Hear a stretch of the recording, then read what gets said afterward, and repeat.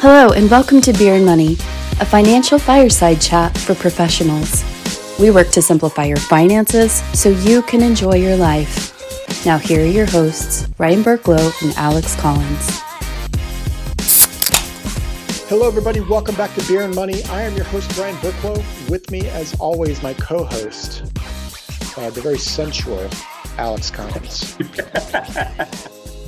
Oh man, it is. I should probably not go away very often because you get punchy when I go away. Well, the other aspect is I'm on day 8 of 75 hard right now. And yep. My body aches a little bit, but the good news is I've hit every single one of the mandated structure for every day, and we'll see how this keeps going. I'm excited for what's all occurring thus far. Yeah, congrats, buddy. It's good to see the hard work for you. Yeah, we'll see how long that lasts.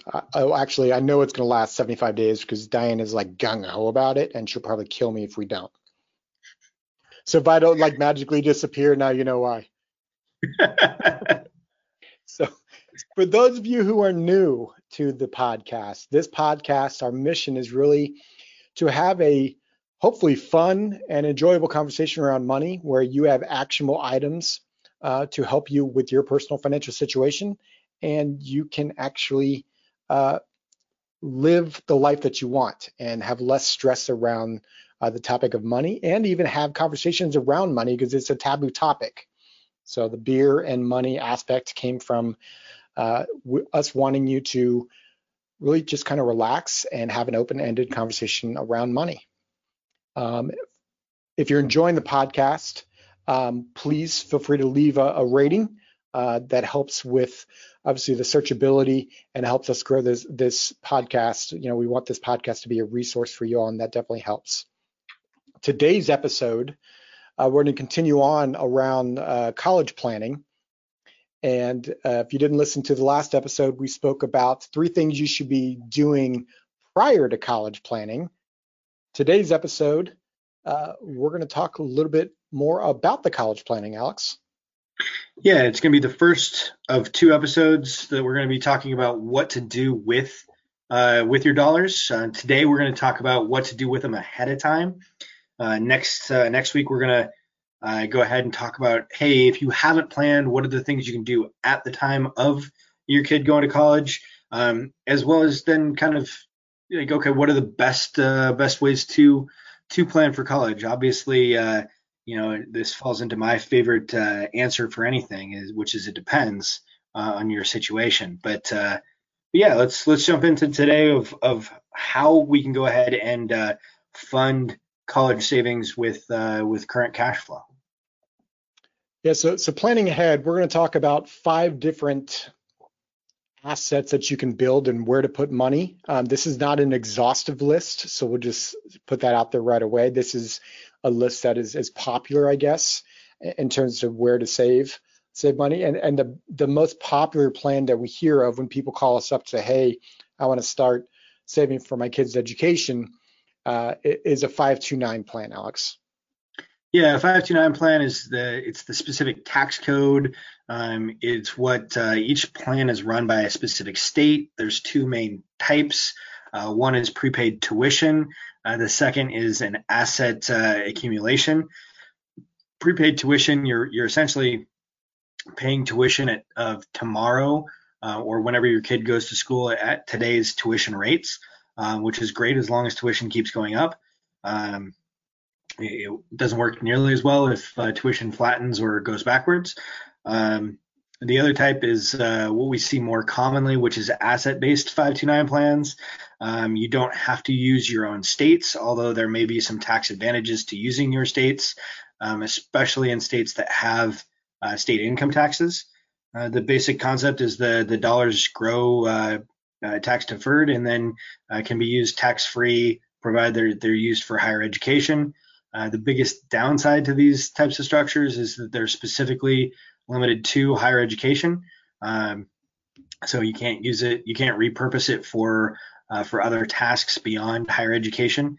They do define higher education fairly broadly. I believe there's a like a golf school in Scotland that is accredited and counts. So that it's very broadly. I'm starting a plan right now. I didn't know that plan, Alex. That's it.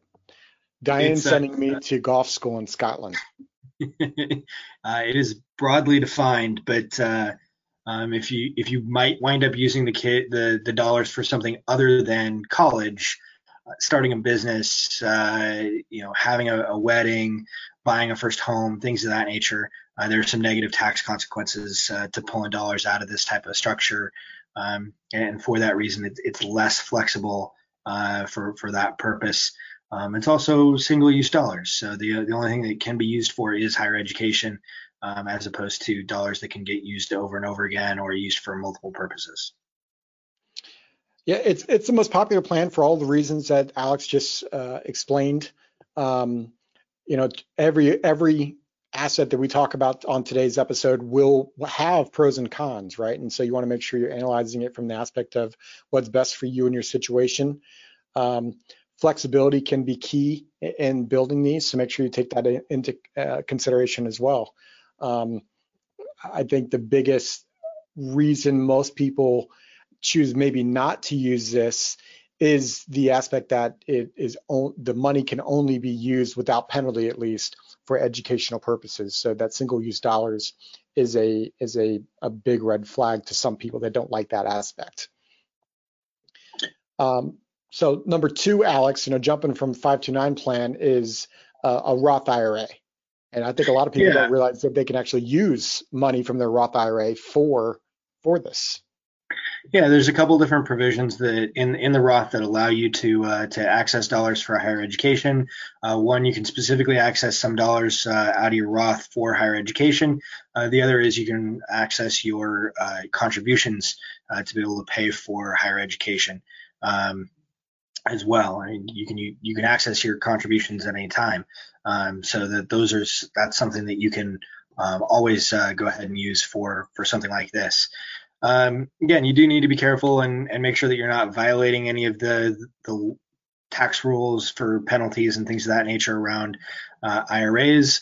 We do like this as a structure simply because it offers more flexibility. If the child chooses not to go to college, then there's ways to go ahead and repurpose the dollars for retirement or other things.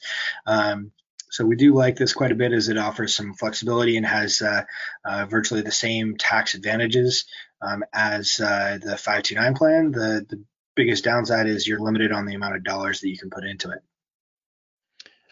Yeah, and another piece that we didn't really talk about in the 529 plan, at least in the asset building 529 plan, is the aspect of the risk aspect of the investments that you're choosing, right? If the market has a downturn, such as a 2020 timeframe, what occurred, and that's the exact time period that you're pulling money out to fund your kids' education, that can be an issue. So that's another con in both of these plans. Alex, I just thought we'd throw it out there because I know we'll get the question. People are probably going to ask, well, can I do the same thing for traditional IRAs or my employer 401k?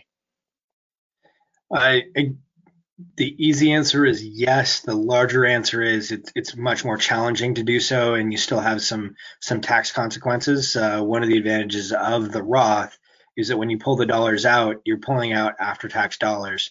And so as a result, it winds up having less hoops to jump through. There are ways to go ahead and pull dollars out of traditional and employer plans. It depends a little bit on the employer plan itself, but you can oftentimes take a loan from your plan. Depending upon the plan, you may or may not be able to take a distribution out of the traditional. It's the same type of things, but now there's going to be a taxable component to it because you're now taking a distribution of non-taxed dollars. So there are a couple extra hoops to jump through in there, but yes, the easy answer is yes. Right. They can possibly skip the penalty, the 10% penalty, but they will still get taxed on that money. That's the piece that I think sometimes gets overlooked because they think 529 plan and they forget the fact that that's after-tax dollars that they put into the 529 plan. Well, and like one of the biggest issues that we deal with here, Ryan, is that if we think about the timing of it, most folks have kids in their mid 20s to mid 30s, and so when their kids are 18 to 20 years older, they're going to be in their mid 40s to mid 50s, which is usually the peak earnings time period for folks in their careers. And so the last thing that we want to be doing is creating more taxable income as the kids are going to college, as we're at our peak income earning years. Like, that's just a recipe for a tax issue, down the road. That's one of the reasons why we excluded employer plans and traditional IRAs from this concept. So let's jump to number 3 here, and this is just your standard investment account. So outside of retirement accounts, it's your standard investment account where you pay taxes on the growth of that money if and when you sell, depending on if it's a mutual fund or a stock. Absolutely. This provides far and away the most flexibility, the most investment choices. You have unlimited choice in terms of how you structure it. There's little to no tax advantages to structuring it this way. But there's no limitations. You can use it for starting a business. You can use it for a down payment on a home. You can use it for a wedding. You can use it for college. You can use it for whatever. So it's really super flexible. However, there aren't as many tax advantages as some of the other structures that we've talked about already, or that we're going to talk about in the future. Again, to your point earlier, Ryan, we do need to make sure that the asset allocation is appropriate. The mix of what you're doing with stocks and bonds, and as you're getting closer and closer to needing this money, dialing back the risk and making sure that you're not exposing yourself to a large swing as your child gets closer to college. Yeah, to some extent, it's a quick learning curve for you parents that are that are going to be paying for your kids' education in these accounts as you're pulling money out and the investments are going up and down. It's kind of a version of retirement because you'll be pulling money out of these accounts. While you only need it for 4 years, it's still a real quick, like, throw you out there, like, this is how money really works when you're pulling money out of an investment account when you need it for a purpose. Absolutely. The other component is it'll throw you for a loop when you start taking a look at the FAFSA form, which is the Federal Financial Aid Form. What gets counted, what doesn't get counted. Make sure that you take a look at that, and like, that has to be specifically done for your circumstance and situation.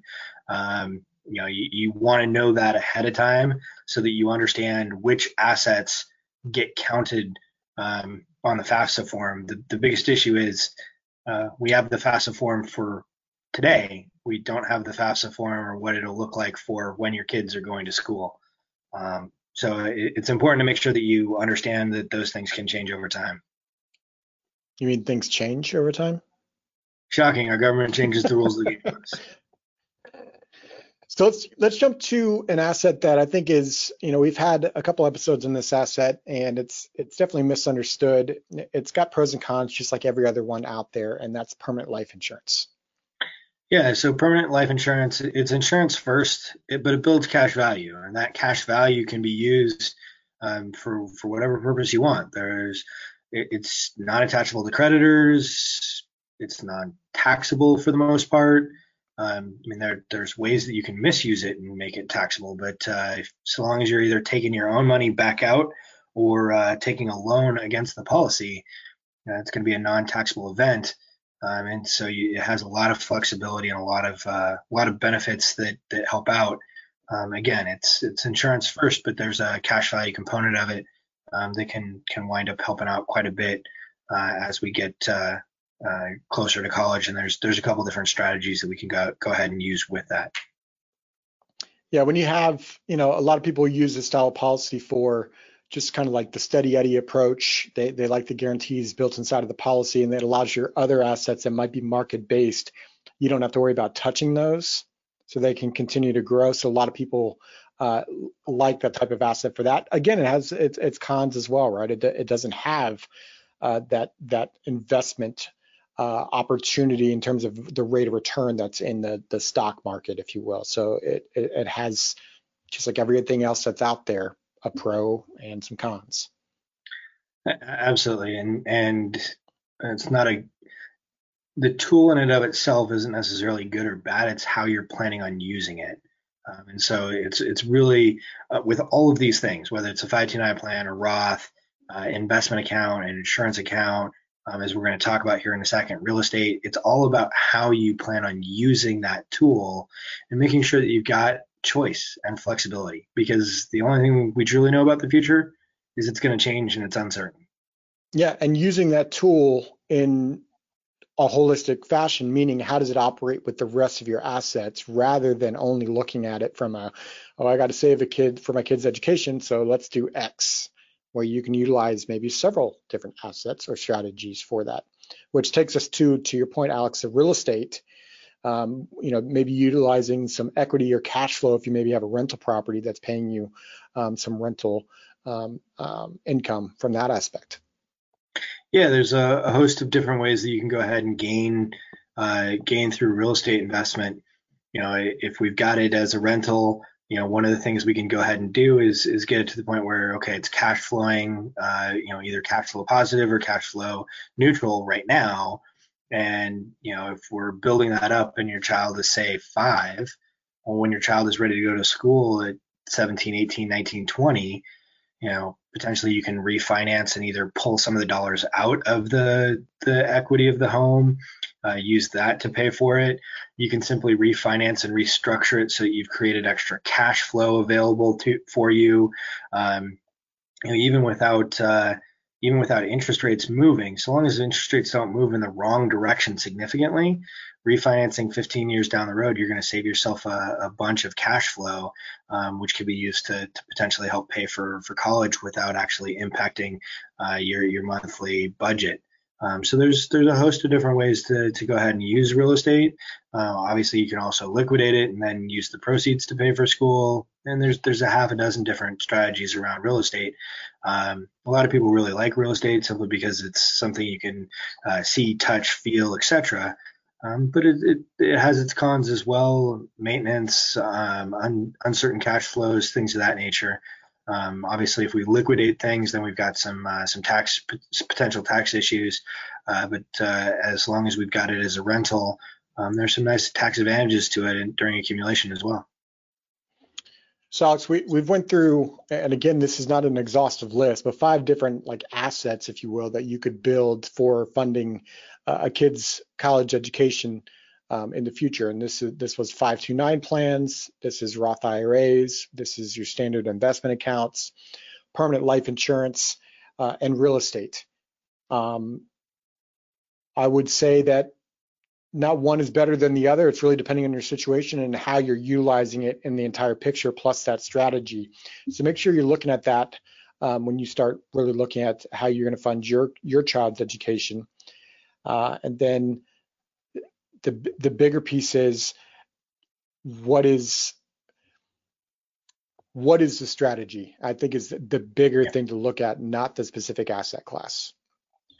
Yeah, 100% agree, Ryan. We'll get into more of the details in our next episode. We'll talk through some later planning as we get closer to the child going to college, and then kind of recapping okay, what are the pros, what are the cons, what do we recommend, why do we go which direction?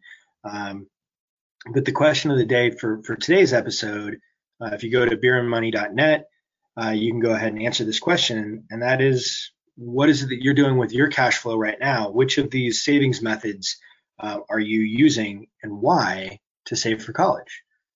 So if you've got, go to beerandmoney.net and answer that question.